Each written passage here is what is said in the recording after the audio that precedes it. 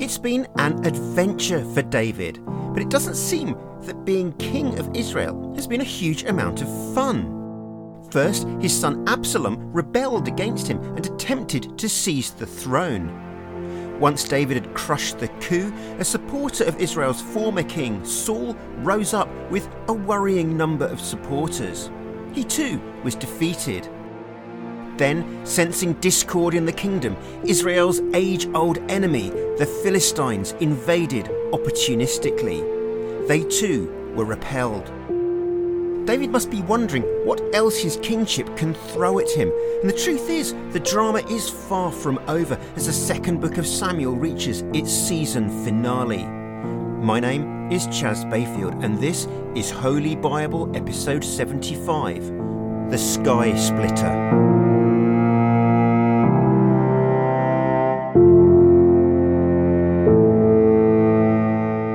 Episode 75. I'm so incredibly grateful to you listeners. We podcasters spend most of our time alone in a room speaking into a microphone. To know that there are people that value what we do is a huge boost, especially as this particular podcast is such a strange fruit. Where else can Christians and atheists both feel welcome? Some have said Holy Bible is too secular to be taken seriously by any churches, others that it's too kind to creationists, and others who believe that every word of the Bible is true. My belief is that everyone has a right to their own faith or lack of it, and it's not my job to knock it. It's down to listeners to make their own minds up. In many ways, this is more a literature podcast than a Christianity one. I simply take the Bible as a book and retell it minus any preaching, adding in a bit of commentary and observation, much of it from people far wiser than me. And remember, the Bible is the best-selling book of all time. So, join me as we wrap up the Bible's 10th book. Only 56 to go.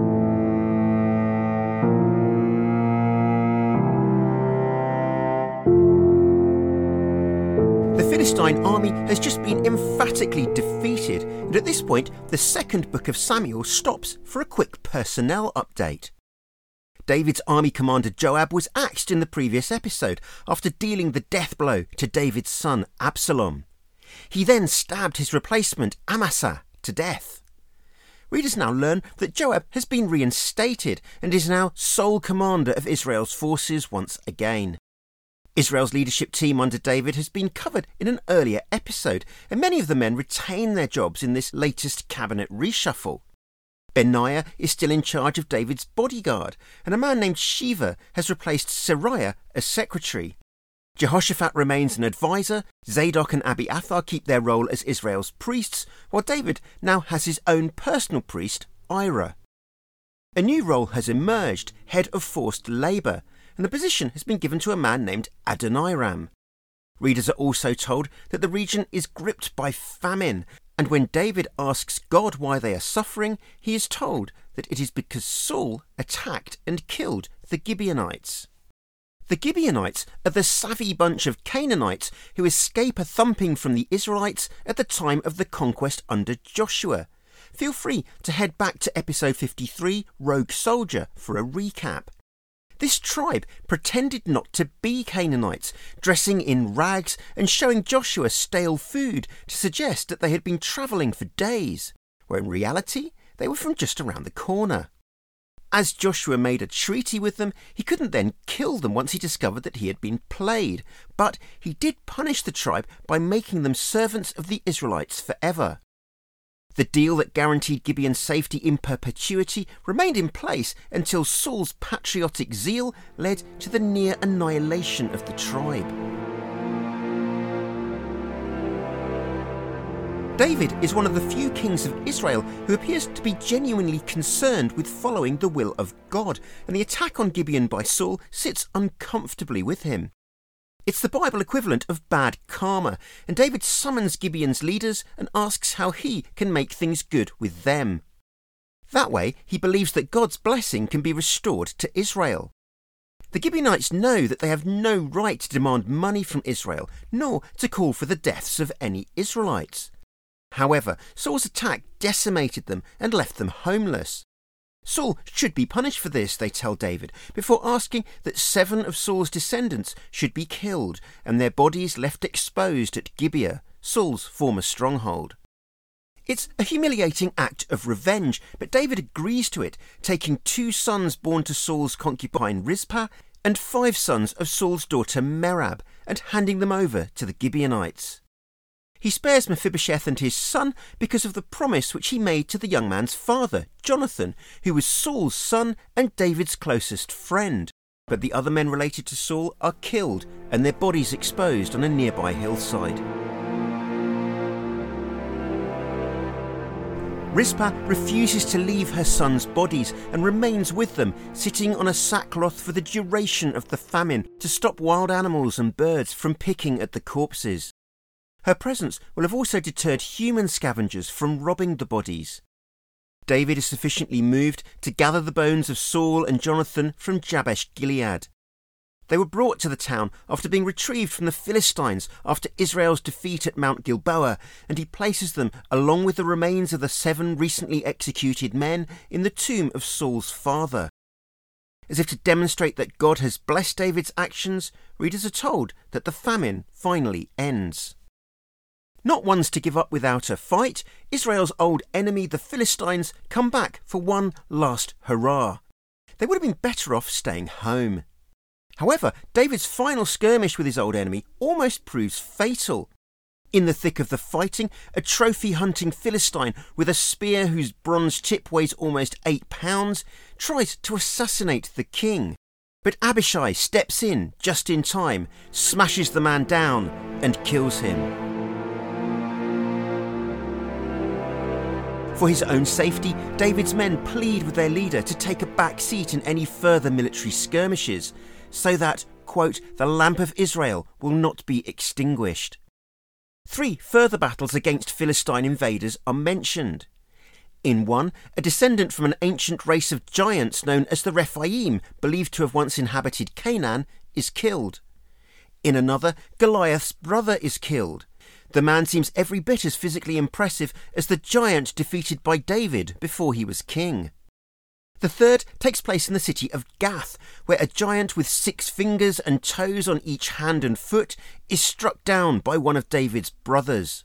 Fun fact, the condition of having extra fingers or toes is called hexadactyly. David not only wins the battles against the Philistines, he spends an entire chapter of the Bible singing about them.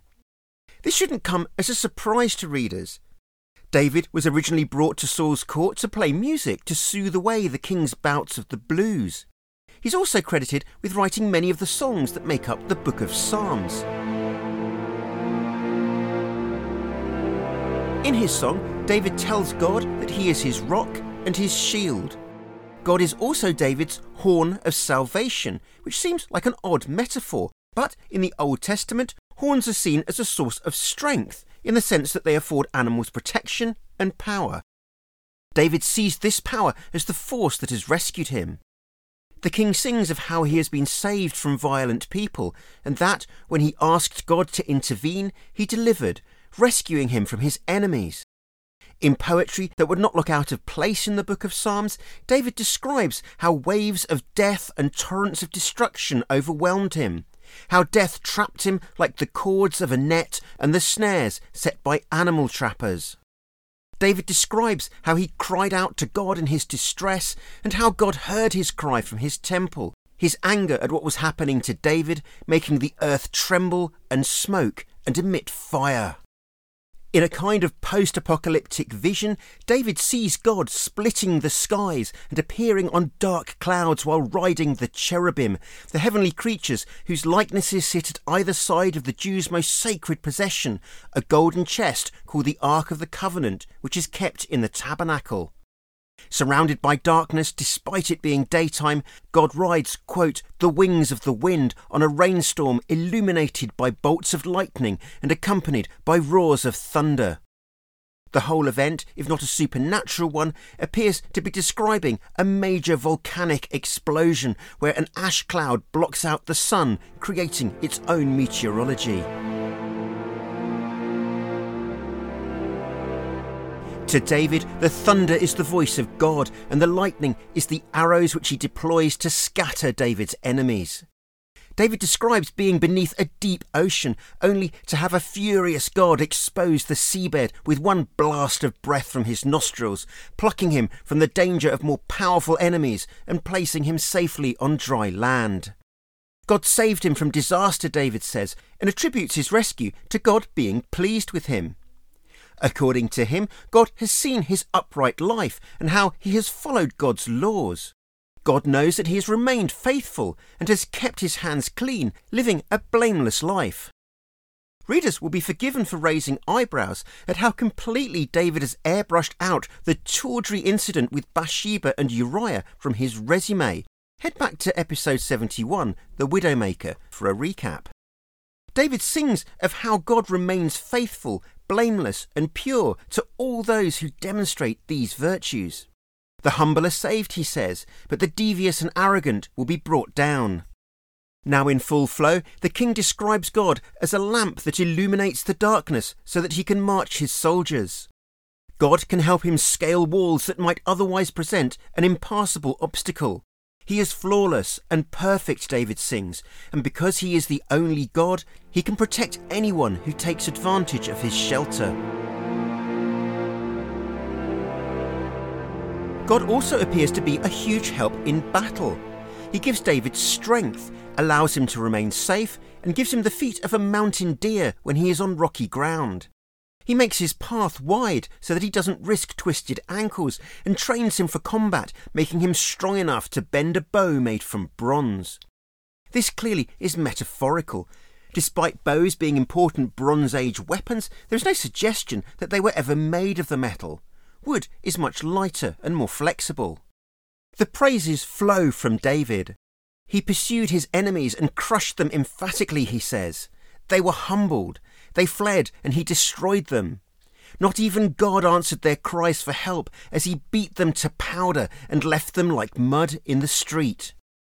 David attributes these victories to God's intervention.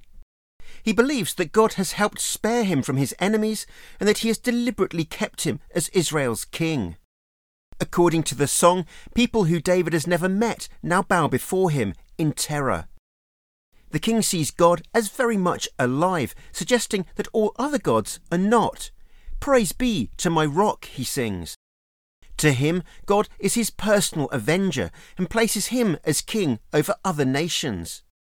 This is borne out by the large number of former Canaanites in David's entourage. His support team is conspicuously multicultural. Despite his advanced years, David is overflowing with love and praise for God, who he believes has consistently had his back and has given him the edge over his enemies. In the case of Sheba, who rebelled in the previous episode, God has rescued him from what he describes as a violent man. This is why he feels the need to tell all nations how great he thinks God is, how he believes God has been faithful to the man who he anointed as king, and how he will continue to look after David's descendants forever. The song is one of the Bible's most euphoric moments, written by one of Israel's finest poets and its greatest king. It's also a mission statement for the future monarchy, leaving the people of Israel in no doubt that the God who they believe in will help any ruler to carry out their job well, provided that they trust in him. For the time being, the action and adventure of David's story has ended, and the pace slows down as the king enters his final days. Having recently sung about his charmed life thanks to his relationship with God, David continues where he left off. In a speech referred to by the book as his last words, the king describes himself as chosen and raised up to a position of greatness by God. He acknowledges that he is the hero of popular songs, and that God's Spirit not only gave him words to say, but also spoke directly to him, telling him how a godly monarch should rule.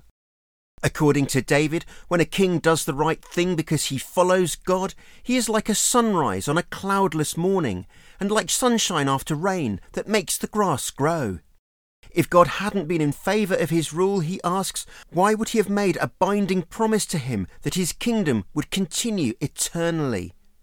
Why would he have rescued him and given him everything he wanted? David sees himself in stark contrast to evil men whose destiny is to be thrown to one side like worthless thorns. These pernicious weeds must be handled with iron tools and spears before being burned, he says, suggesting the violent end which he sees for God's enemies.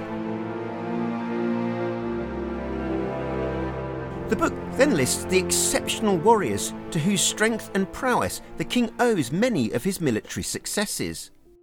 They sound like giants, but the mighty men who are name-checked as David's elite fighting force are simply brave and loyal soldiers who act as his royal bodyguard. Blessed with near superhuman powers, the mighty men are the Navy SEALs of their day. Chief among them are the three warriors led by a man called Josheb-Basshebeth, who once killed 800 men in a single battle. Like citations for heroes awarded the Victoria Cross or the Medal of Honour, the deeds of the three are listed. Eleazar stood ground against the Philistines when the rest of his army had retreated and his sword actually froze in his hand from overuse. Shammah remained fighting Philistines in a heroic last stand in a lentil field after his own army had fled. The three are the standout soldiers from an already elite force known as the 30. Despite being known as this, the cohort includes 37 warriors. These men broke through enemy lines after the Philistines captured Bethlehem just to get to a well to fetch water for David to drink. David honoured them by pouring the water away as a gift to God because his men braved their lives for it. Abishai, the brother of Israel's army commander Joab, is named as being de facto leader of the three, despite not being one of their number. Abishai is credited with killing 300 enemies with his spear, making him more famous and more honoured than the three. Benaiah, chief of David's private bodyguard, is named as one of the 30.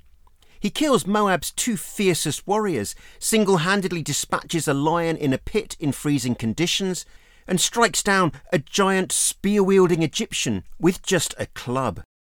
Benaiah also appears to be as famous as the three, despite not being one of them, and is named as the most honoured member of the 30. The book then lists the 30, which includes some of the characters who readers will have already met in the accounts of David's campaigns, among them Ittai and Uriah, former husband of Bathsheba. These are David's crack troops, and their bravery serves as an inspiration to his regular soldiers, who no doubt aspire to be among the 30, if not the 3.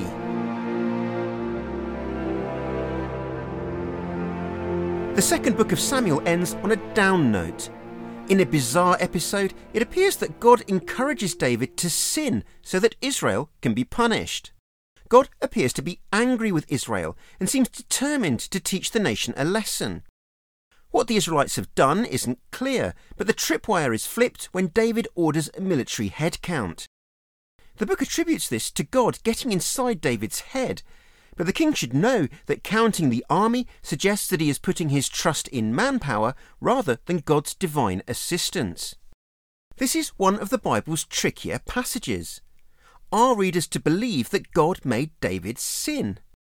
There is much debate today about a line in Christianity's most hallowed incantation, the Lord's Prayer. Lead us not into temptation suggests that if the prayer were not spoken, God might actually and deliberately dangle temptation in believers' faces. In fact, Pope Francis has said publicly that he would like this line amended. Even if God doesn't personally tempt David, the suggestion is that he actively allows him to be tempted. In one of the Old Testament's later books, the first book of Chronicles, the temptation is credited to the devil, a build which sits more comfortably with Christians. The history of Jewish settlement should have informed Israel's king that it is never numbers or firepower that wins the day. Victories in the Bible are always credited to God, who uses supernatural means to spook the enemy, make Israel's numbers appear larger than they are, or otherwise create panic in the ranks of attacking armies. However, plenty of kings after David suffer from making military alliances rather than relying on God, despite prophets such as Isaiah warning them that divine protection is far more ironclad than man-made treaties. Joab is somewhat panicked by his king's request for a head count. To him, this is the equivalent of pushing the red button but turning the bomb against Israel. Even if God multiplied the troops by 100 and David saw them all, why would the king need to know numbers? The commander's objections are overruled, and he and the other military chiefs are sent off to tally up Israel's fighting men. The county begins east of the Jordan and moves north in a roughly anti-clockwise circle, crossing back over the river to the western tribes before moving south. After nearly 10 months of gathering data, Joab reports that in the combined territories of Israel and Judah, there are around 1.3 million fighting men. The morning after the numbers come in, David realises what he has done and is conscience-stricken, begging God for forgiveness. Gad, the prophet who, like Nathan, appears to work exclusively for the king, delivers what he says is God's judgment.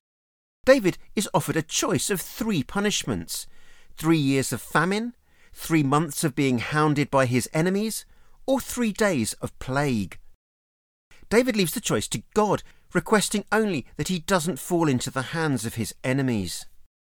According to the book, God dispatches his angel of death to bring plague on the people of Israel. 70,000 people die in the pandemic, and just as the angel has his hand stretched out to infect Jerusalem, God instructs him to cease and desist. Seeing firsthand the catastrophe that has been visited on his people, David is contrite.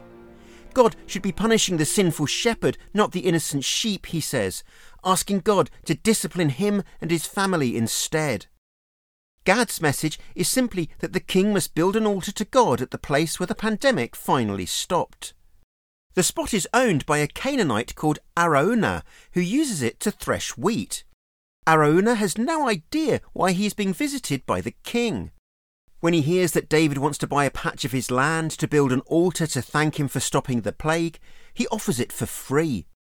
Not only that, he throws in his oxen to sacrifice, as well as his threshing sledge and ox yokes for wood to build a fire.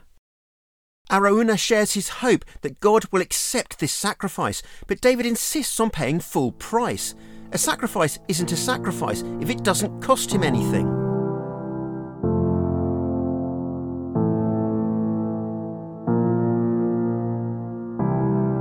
Money changes hands, an altar is built, and offerings made. Israel's king negotiating real estate with a commoner is a surprisingly urbane end to one of the Bible's most exciting books, but it seems like David has done just enough to get Israel off the hook, end the plague, and set his nation up for what he believes will be its never-ending monarchy. The spot where David builds his altar is later chosen by Solomon as the site of the Jerusalem temple. David survives into the Bible's next book, but even then, his family troubles do not end. He also has no control over the son who rules after him, nor the grandson, great-grandson, and so on who come after them, many of whose utter inability to reign make David's rule look even more glorious. The books of Kings are next.